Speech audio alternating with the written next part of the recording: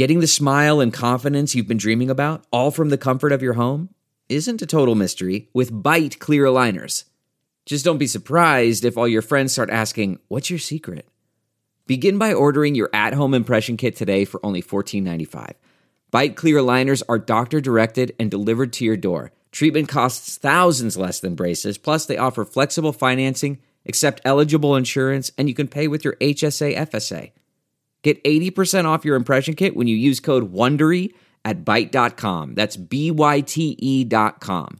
Start your confidence journey today with Byte. Delve into the shadows of the mind with Sleeping Dogs, a gripping murder mystery starring Academy Award winner Russell Crowe. Now available on digital. Crowe portrays an ex-homicide detective unraveling a brutal murder he can't recall. Uncovering secrets from his past, he learns a chilling truth. It's best to let sleeping dogs lie.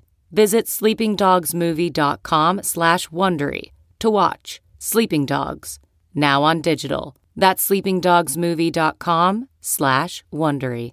It feels to me very likely that Mayor Suarez is actually going to push for this Bitcoin thing to happen. The headlines are just too massive not to. I mean, just the possibility of it has national TV appearances happening. Should that go through, it opens up yet a new category of demand in the form of municipal budgets. And the tailwinds are there for him. Let's go back to what he said. If he did it last year, he'd have looked like a genius. Welcome back to The Breakdown with me, NLW. It's a daily podcast on macro, Bitcoin, and the big picture power shifts remaking our world.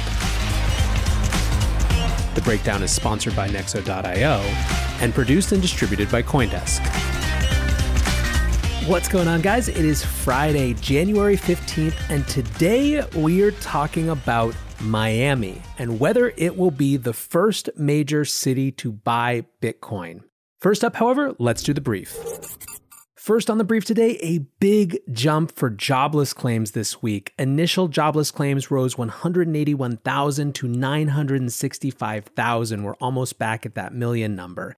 It's the biggest gain since the pandemic hit and is kind of easy to explain, although really frustrating. Consumer spending during holidays was retreating, but even that wasn't a huge boom. Retail sales actually fell 0.7% in December. People effectively are nervous again. The coronavirus caseload is rising. The vaccine is rolling out, but we're seeing all these reports of delays and inefficiencies. And so people are naturally retreating into themselves. They're spending less. They're trying to be more resilient. And so that's all combining to create this not very good situation, which leads, of course, to our second point, Biden's new relief plan. It was speculated that this could top the scales at $3 trillion, but was actually $1.9 trillion. Direct checks are $1,400 in this plan, and the progressive wing has vowed to fight for that full round 2,000 that the meme and the political promise had focused on for the last month or so. All of the major stock indexes are down about 1% on the news, and it seems not so much like Wall Street is outright rejecting this, more just that they weren't impressed. Which brings us to our third point on the brief, which was Jerome Powell's comments yesterday. Fed Chair Jerome Powell spoke at an event hosted by Princeton University. He reinforced when it comes to the macroeconomy that policies are staying the same and that we're far away from full employment, He also spoke, however, about CBDCs and stablecoins. On central bank digital currencies, he said, quote, "We don't feel an urge or need to be first. Effectively, we already have a first mover advantage because the US dollar is the reserve currency." He also said that it would be years rather than months before there was any sort of US CBDC, but they're investing heavily in understanding. Not so much new, but an acknowledgement that the place of the US dollar as the reserve currency does make them feel like they have more time to figure it out. Now, on stablecoins, his big point was that they need better regulatory answers. Quote, "They could become systemically important overnight. We don't begin to have our arms around the potential risks and how to manage those risks. The public will expect that we do and has every right to expect that. So that's something we've been working with our colleagues on around the world." Finally, an interesting little tidbit, he basically admitted that it was the rise of Bitcoin that got them to pay attention to private monies at all. So with that, let's turn our attention to the next step in the rise of Bitcoin. Will Mayor Suarez's Miami be the first major city to buy Bitcoin?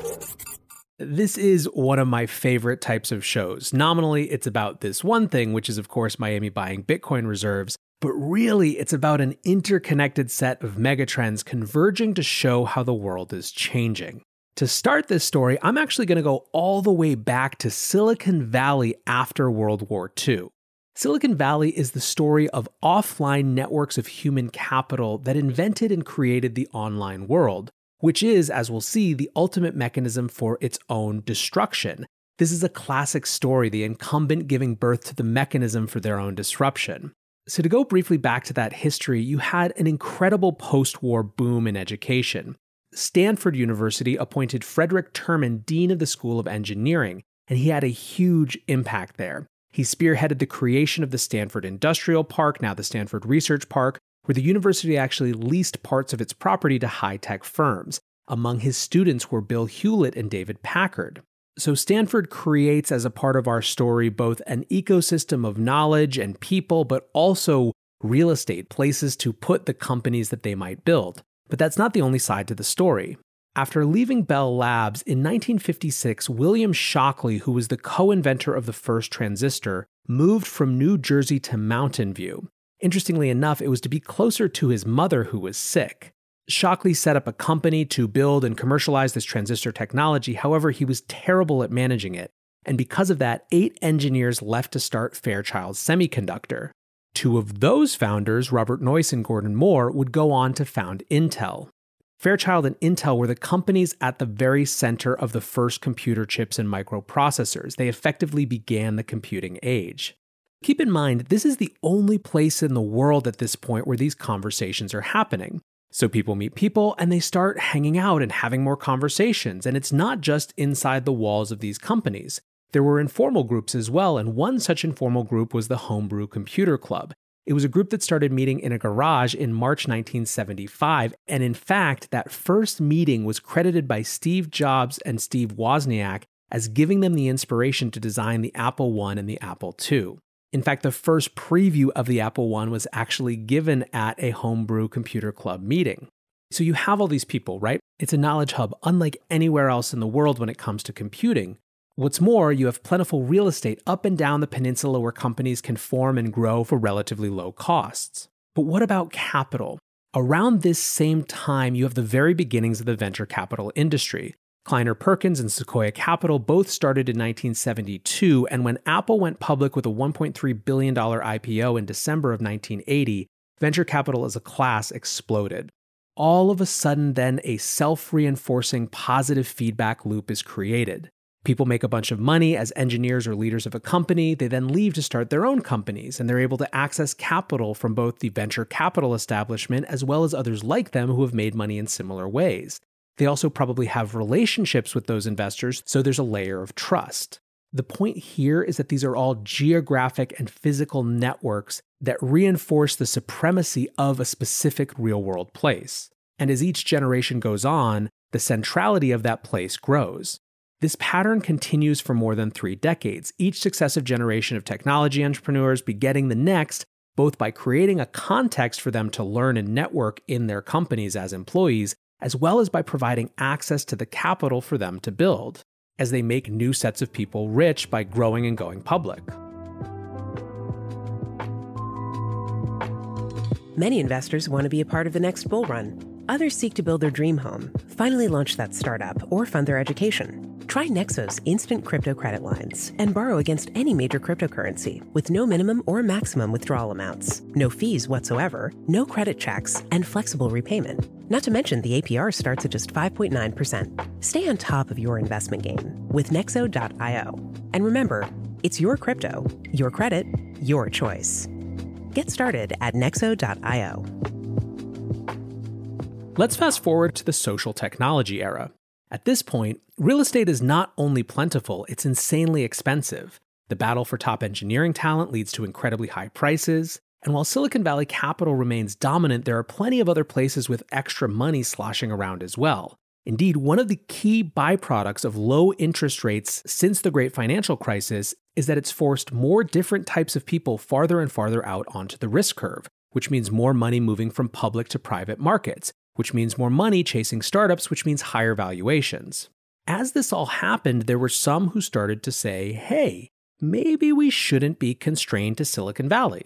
We could, use all this technology we've built to set up our companies to work remotely. I lived in Silicon Valley and San Francisco from 2009 to 2017, and I was in technology the whole time.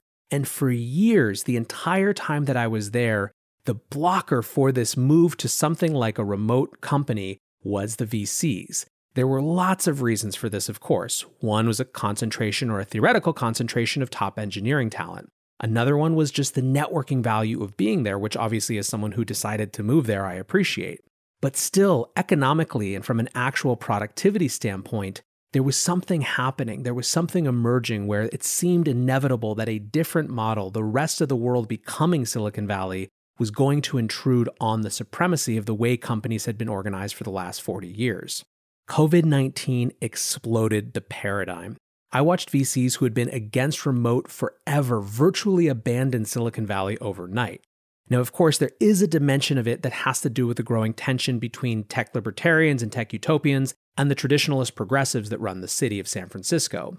But whatever the case, there is an incredible pattern of groupthink in VC, ironic for a group that often refers to themselves as contrarians. And once the scions decided that remote companies and new cities were in, everyone was saying the same thing. Now zoom up over the last 6 months, and all of a sudden, one of the big questions becomes, where are founders going to go next? While there's still a new openness to building remote-first companies, there's also an appreciation that continues for the in-person networking value when it comes to building trust, particularly around capital allocation. So if there are going to be some Silicon Valley satellites where founders can go as they build their remote companies, there have been a few early contender cities. Austin, for example, has long been a favorite second city for Silicon Valley, I think in part because there's so much familiarity because of the annual pilgrimage to South by Southwest that's been happening for a decade now. But then on December 4th, an interesting thing happened. Deliana Sparahuv, a principal at Founders Fund, tweeted, "Okay guys, hear me out. What if we move Silicon Valley to Miami?" The mayor of Miami, Francis Suarez, responded to the tweet effectively saying, what would it take to make this happen? All of a sudden, there was a massive flurry of discussion. Some Silicon Valley expats like Keith Raboy and Shervin Pishavar chimed in basically saying they were already here and yes, this should happen. Mayor Suarez started doing calls and meetings with any tech person who would have them trying to figure out what the key blockers might be. It got so loud that some people started getting annoyed, subtweeting the whole thing saying nobody cares where you live. But many recognized quickly that this was a bigger deal than just a switch from San Francisco. It was about a new paradigm where geographic polities can actively compete for human resources and talent, and they can do so by taking advantage of new in-public technologies to amplify the process. Balaji Srinivasan tweeted, "The point isn't about moving from SF to Austin to Miami per se. The point is the ability to move as individuals or as a group when the state fails." Actually, Balaji went off on this theme, so let's read a sample of his thread. Mayor Suarez has single-handedly reformed politics Twitter. First, politicians around the world now understand they can recruit constituents with their tweets. Second, they now understand they can lose constituents with their tweets. What Francis Suarez has done is being studied by cities and countries around the world. After years where Twitter showed us the worst of politics, we have a glimpse of what it can be at its best. With one tweet, he helped launch a new era of economic development. Mayor Suarez shows a new path for a startup politician. You can now make an international impact without waiting years to pay your dues and work your way up. You support technology progressive policies and recruit talent online. Now you can build your city with every tweet. Of course, for Balaji, part of this larger reorientation of what the physical world means and how we interact with it is the Bitcoin, crypto, and blockchain infrastructure that might help the shift happen. You know it was inevitable that Bitcoin would come into the conversation. On December 18th, Pomp tweeted a picture of him and his wife Polina, who, if you don't know her publication, The Profile, you should absolutely go check it out. Anyways, he posted a picture with them and Francis Suarez and said that if the tweet got 10,000 favorites, they would move to Miami. It didn't, it only got a measly 5,700, but they still announced they'd be spending the first few months of 2021 down there. On December 29th, Pomp tweeted, "Retweet this if you would move to Miami if Mayor Francis Suarez put 1% of the city's treasury reserves into Bitcoin." Mayor Suarez almost immediately responded, "Definitely open to exploring it." Fast forward a couple more weeks to this week. On January 12th, Mayor Suarez posts a video with Tyler and Cameron Winklevoss discussing Bitcoin, crypto, Gemini building a Latin American HQ in Miami. And 2 days later, he was on Fox Business. And honestly, let's just listen to the clip.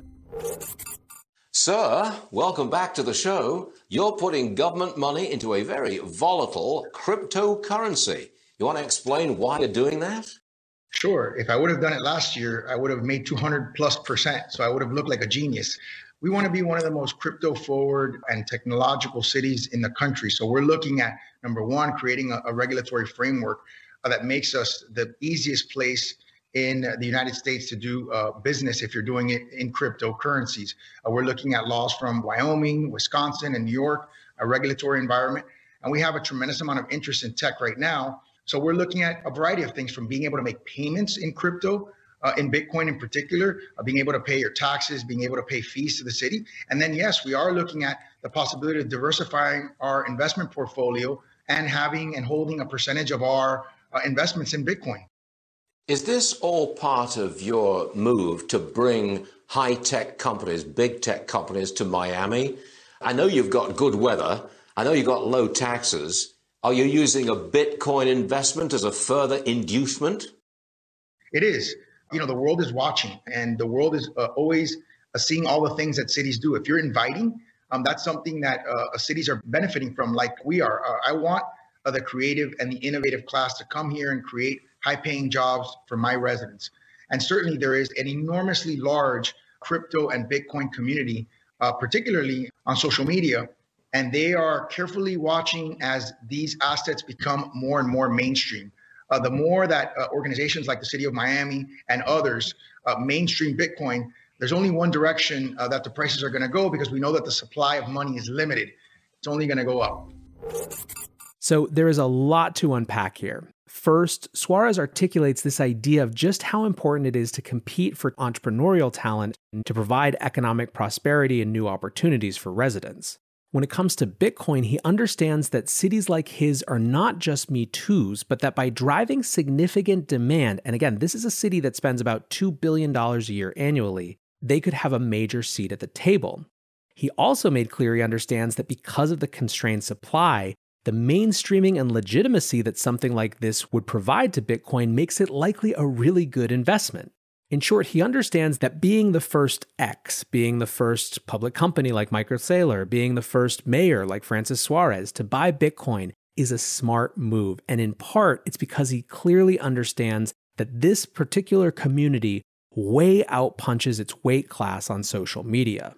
This is going to be a fun situation to watch, but to sum up my perspective, it feels to me very likely that Mayor Suarez is actually going to push for this Bitcoin thing to happen. The headlines are just too massive not to. I mean, just the possibility of it has national TV appearances happening. Should that go through, it opens up yet a new category of demand in the form of municipal budgets. And the tailwinds are there for him. Let's go back to what he said. If he did it last year, he'd have looked like a genius. The story, of course, has implications for Bitcoin, but it's not just that. It also has implications for the way we think about global talent and economic flows. I am personally absolutely rooting for Mayor Suarez in Miami and think it's going to be fantastically interesting to see how this plays out. For now, guys, I appreciate you listening. I hope you enjoyed this little memory and history trip to Silicon Valley and what the future might be. Until tomorrow, be safe and take care of each other. Peace. Look around. You can find cars like these on AutoTrader, like that car right in your tail. Or if you're tailgating right now, all those cars doubling as kitchens and living rooms are on AutoTrader too. Are you working out and listening to this ad at the same time? Well, multitasking pro, cars like the ones in the gym parking lot are for sale on AutoTrader. New cars, used cars, electric cars, maybe even flying cars. Okay, no flying cars, but as soon as they get invented, they'll be on AutoTrader. Just you wait. AutoTrader.